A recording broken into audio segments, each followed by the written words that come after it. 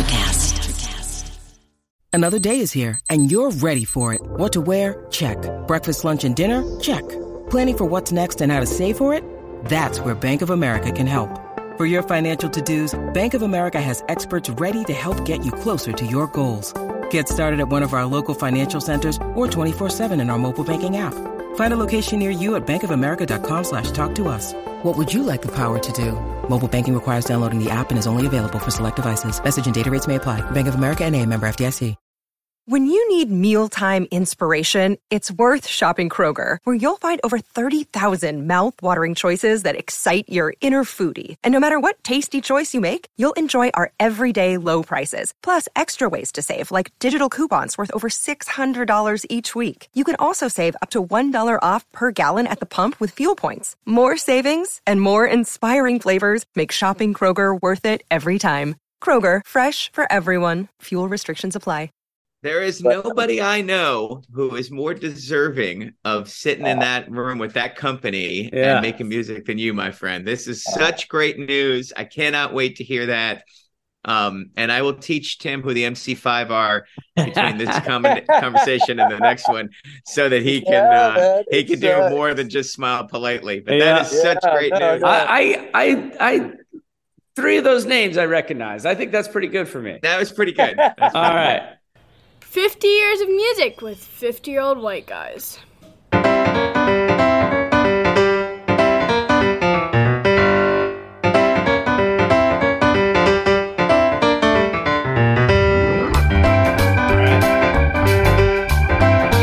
Fellas, how are you here? We are on the 50 Years of Music with 50-Year-Old White Guys podcast, exploring the Southwest with Brad Brooks, artist extraordinaire. Jeff Simons, do the honors. Ladies and gentlemen, welcome Brad Brooks to the podcast. He is a longtime running buddy of mine in the San Francisco Bay Area. He wears a lot of different musical hats, but the one we're showcasing today is a series of remarkable solo albums stretching back to, for me, I think 2007 is the first time Brad and I played together, or that I became aware of him. But he's been making just fantastic music for a long time. His most recent record is God Save the City, which is well, it's a lot of different things. But it's a great record that's probably unified around the idea of holding it together through crisis, through the trifecta pandemic facing America with racial unrest and COVID, and Brad's own journey through that time to health and success. So if you have not listened yet to Brad Brooks's God Save the City, then you have not heard one of the best records put out in the last 5 or 6 years. So let's get on that, listeners. And please welcome Brad to the program, our resident expert on cacti and tumbleweeds. So here we go. No, thank you guys for having me. Really looking forward to talking about this, my Tucson roots, which, as I said, are still, I still have some strong roots there and go back. My mom lives there, but it's still a very vibrant music scene, probably even more after, I was there not too long ago, maybe around Thanksgiving, and I was just really kind of blown away how much is going on all over that sort of downtown Club Congress area. I was amazed. It's very much like Austin, Texas. There's a lot going on. Yeah. So, but it wasn't like that when you were a teenager, or did it have a pretty good music scene back then? No, it did. It's always been kind of Austin's little stepbrother, in a way. Okay. But very similar vibe of like, there's a country kind of thing to it, but also like a very freaky DIY, do-it-yourself house party kind of thing to it. And there's always been very creative people in music coming out of there because it was an inexpensive place to live. And there was the University of Arizona, which is still there. And it still has a cool vibe, That's awesome. Now, so you grew up there, did you learn to play guitar there? Were you DIY as well? I started kind of the early 80s. I didn't play guitar or piano. I was just the lead singer, writing lyrics to other people's music. Okay. And then eventually kind of learned to do that more when I moved in the Bay Area. But I was, I kind of started in the scene there in the early 80s and really cut my teeth on all that what's going on there. And then I moved to the Bay Area in 1990, so I can't really speak too much past that, other than just the touchstones that I have. I've been going Sure. back, the friends that I still have. Well, if we want to go back to the early 80s, because most of our listeners are of that vintage, what were some of the clubs? Do you remember some of the venues that you would go and see shows at in Tucson? Yeah, there was a place called Nino's, which was kind of the place that we probably played the most. There was Club Congress, which is still around, still Wow. has great shows. And there was a place later on in the late 80s called Mud Bugs. It was like an Okay. all ages places. There was the Tucson Performance Center.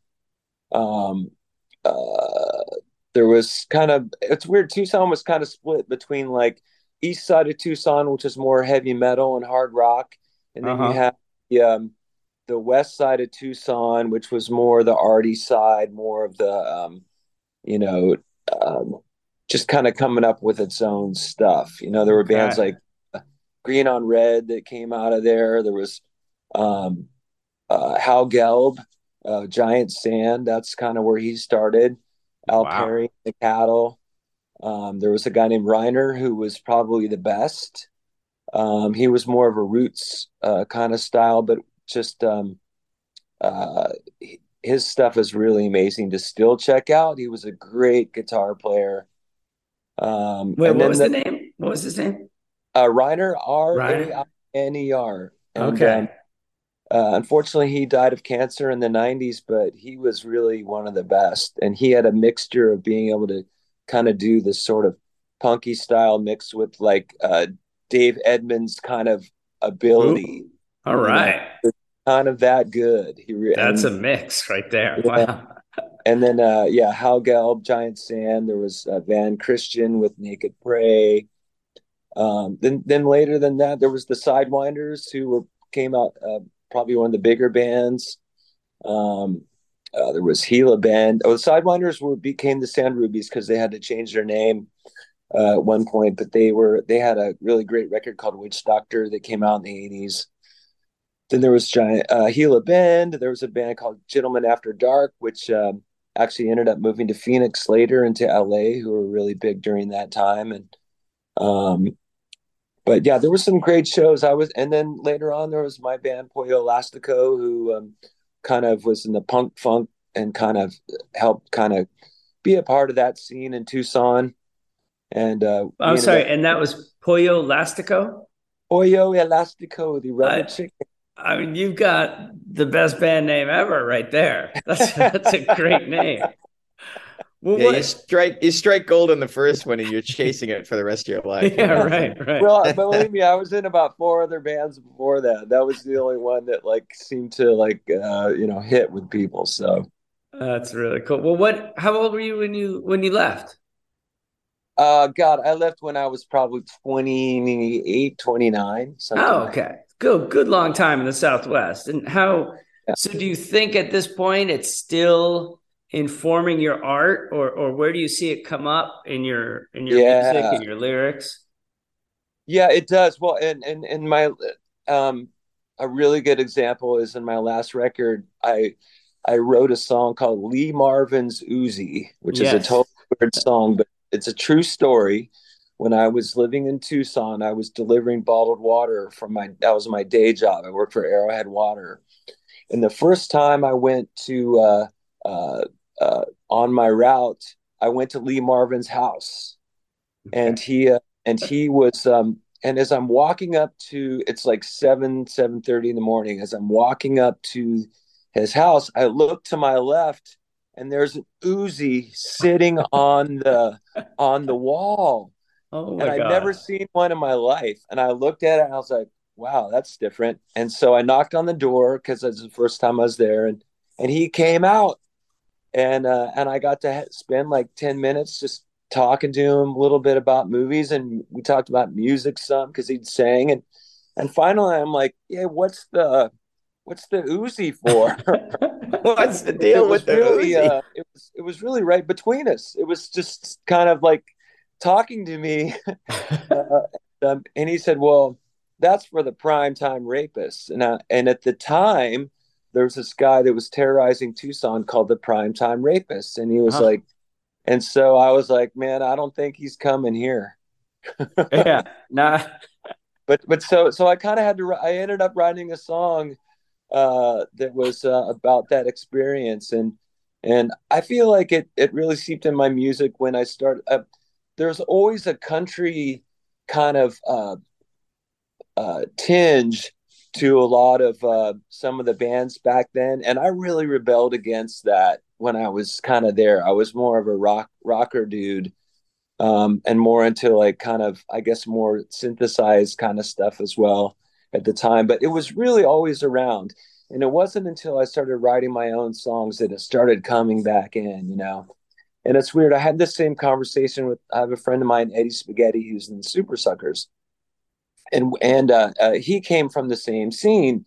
And so we were talking about it years and years ago about how this country thing had come back into our lives and how we'd always rebelled against it. And so for him, it came up because he later on he ends up like doing a record and writing with Willie Nelson.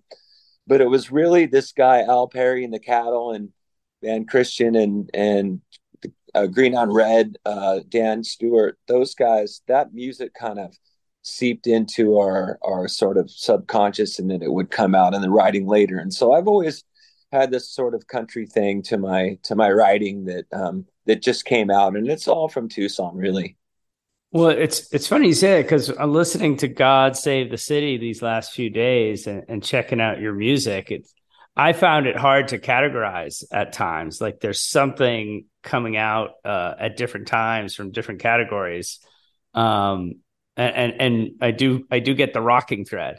But there's still But this there's a deep soulful thread in there yeah, too, and there's like, I mean, you say rock, right? I mean, there's a classic rock vibe that's like Beatles, Badfinger, Elvis Costello, like big melodies, right? But then right. he's got this really kind of great, kind of harder, funky thing that happens. But now it's really evolved into kind of a classic soul thing. And that Leave Marvin Uzi track, like you can feel the dust in the. I mean, like I played that with Brad, and I have that boo boo in the background when I'm playing. Like Yeah, it's music for big vistas.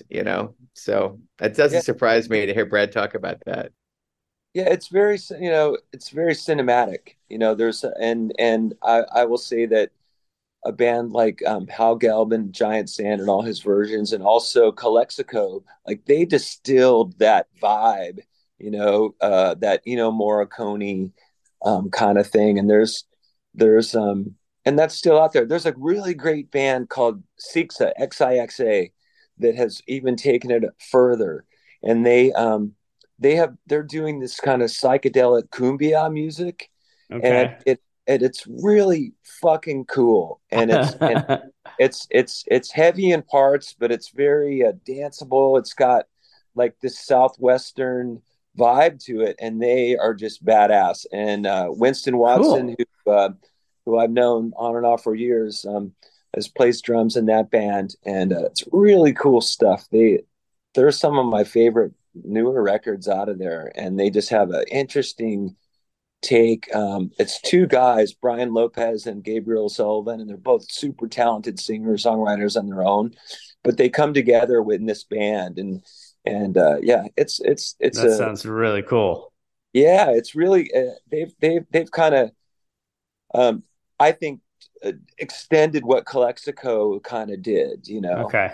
into a different thing. So Is it still you mentioned going back down there to visit your mom and seeing the downtown area and all the music venues. Is it still a good place for artists? Still can get a cheap apartment in Tucson? I think so. It's probably raised up.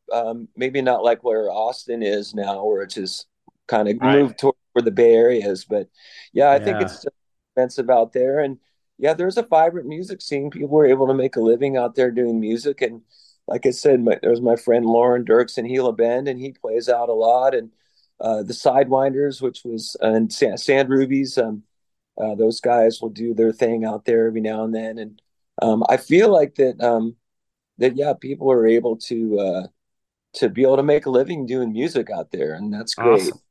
And I think that because it's always been a college town, and it's always been a place that kind of makes its own fun, whether it's a house party Right. or that still goes on. And in fact, I want to give a little shout out to a friend of mine. A friend of mine, Chris Carlone, is working on a documentary called "Tale of Two Houses," and Huh. it's about the music scene, the house party DIY music scene in Tucson from '83 to '89. And basically, there Wow. was two houses on one of the main streets by the university, and their bands would play there all the time. And so there's a lot of archival video footage, and he's put together a documentary about it called Tale Fun. of Two. So yeah, that's Oh, that that's sounds basically great. about this. It's basically about what we're talking about that time, in the Southwest kind of house party music scene. It's Nice. Well, amazing when somebody decides to make a documentary about a thing you that was so important to you, isn't it? Like it's the greatest feeling. It like validates the space you keep in your brain for this like seminal experience in your life. Well, for sure. And Chris is very super talented cat. He played with me in Pollo Elastico, but has gone on to do like film editing and also he has this crazy thing called Borts Minorts, which is this character that he came up with. And but he does a lot of video stuff. He's done a couple of videos of mine. He did Night Fades and he did God Save the City. But yeah, he's been nice. on a project for about a year and sort of acquiring all the footage and putting together in a story, but it's supposed to come out at some point. And then Wow. also another one, there's another friend of mine put together a documentary called High and Dry. His name is Michael Tabasi, and he talks more about even more in depth about this whole time frame as well. Cool. Cool. My buddy Joe went to U of A from what 88 through 93. Mm. Uh, and I remember visiting him and we saw some bands during that time. Yeah. Well, let me ask you this question. What is this is you bringing it home since I told you we'd only grab 20 minutes of your time. What is your favorite musical memory you associate with Tucson or with the Southwest, and whether that's as an artist or as a young fan of music, or it could be a childhood memory with your family. What kind of sticks with you musically in your heart? Yeah, I can't put one together, but just there was a time, maybe around that time when you came out, 88. That's kind of for me, like was cutting my teeth in these different bands and with relative degrees of success. But really, when I was in Pollo Elastico, there was a vibe there. People were getting back into like funk and soul and that kind of thing, and but also we're into heavy rock. And so when I was in that band, there was a lot of that was probably a really great time of me sort of becoming the singer that I would become, and also kind of distilling a lot of things that I had kind of grown with. Right. So there was this definite kind of scene during that time, of people going out like really we would play warehouse parties for like 300 people and it was just wild. In fact, some of it's online. There's a show, Pollo Lasco at a warehouse, and it is just insane. Like there's just stage diving going on the whole time, and I'm like dodging people, and at some point we have to stop the show because there's a bunch of jocks who are being assholes, and we had to call them out. And but yeah, that probably show in that time was really fun, and there was a lot of buzz about the band at the time, and of course, like most things, it didn't quite happen, but that's a really good memory I have of that warehouse show, just being like so much fun. And a friend of mine a couple of friends of mine, a guy named Craig Schumacher. It was the first band that he'd recorded because we did it in actually a guy named Randy McReynolds. It was his studio. I think it was called 8x8 or something like that. And Craig was engineering his first time recording a live band. And so he recorded the whole show. And then he goes on to make all those Calexico records and do all kinds of production stuff. So, that's really cool. Well, I also love you bringing that music to those 300 or so fans and coming back for more, because probably they hadn't heard it. They hadn't gotten into the history of music like you had at that moment. And there you are opening it up to them, except for the jocks. Apparently you didn't reach them.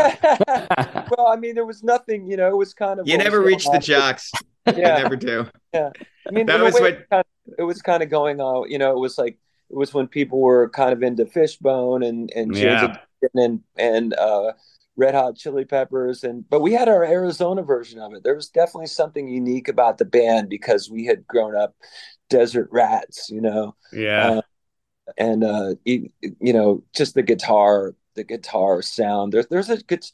Tucson is a guitar town, and like Austin is, it's got a twang, but it's also got like a psychedelic twang to it, so. All right. Well, I have got to go teach the youth of America how to Charleston and how to waltz. You have such a weird job, dude. You have such a weird job. I don't even know what to say to that last sentence. That's amazing. I have one more sort of a plug to add. I am right now in the middle of getting mixes for this MC5 record. So talk about that, my friend. This is a record that I've made with Wayne Kramer and with Bob Ezrin producing, and we are hoping that it comes out probably in the early part of the summer. It's going to be on A.i.R Music, but I'm starting to hear mixes for this. Bob Ezrin is fucking genius, of course, but it's got some heavy players. It's got Abe Laboriel on drums, who's Paul McCartney's drummer. Don Wells playing bass. Wow. There's a song with Dennis Thompson, who's the original drummer and the MC5. Vernon Reed is playing a solo on this. So all right, it's this crazy thing, and maybe some point when it comes out, we can talk more about that. I would love it. There is nobody I know who is more deserving of sitting in that room with that company and making music than you, my friend. This is such great news. I cannot wait to hear that.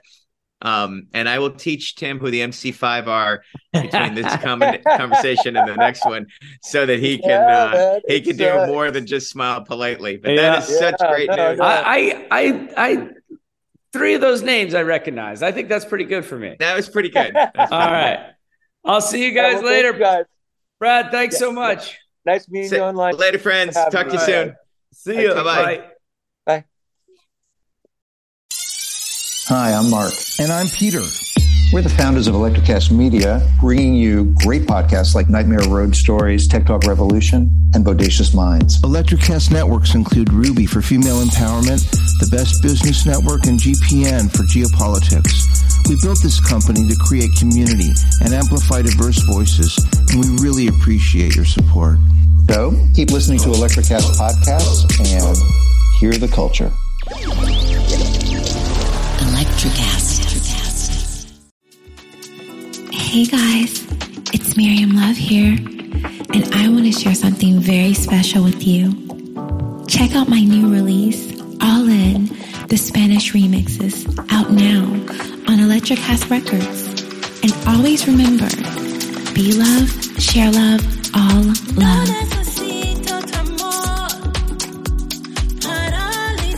Available now wherever you listen to music.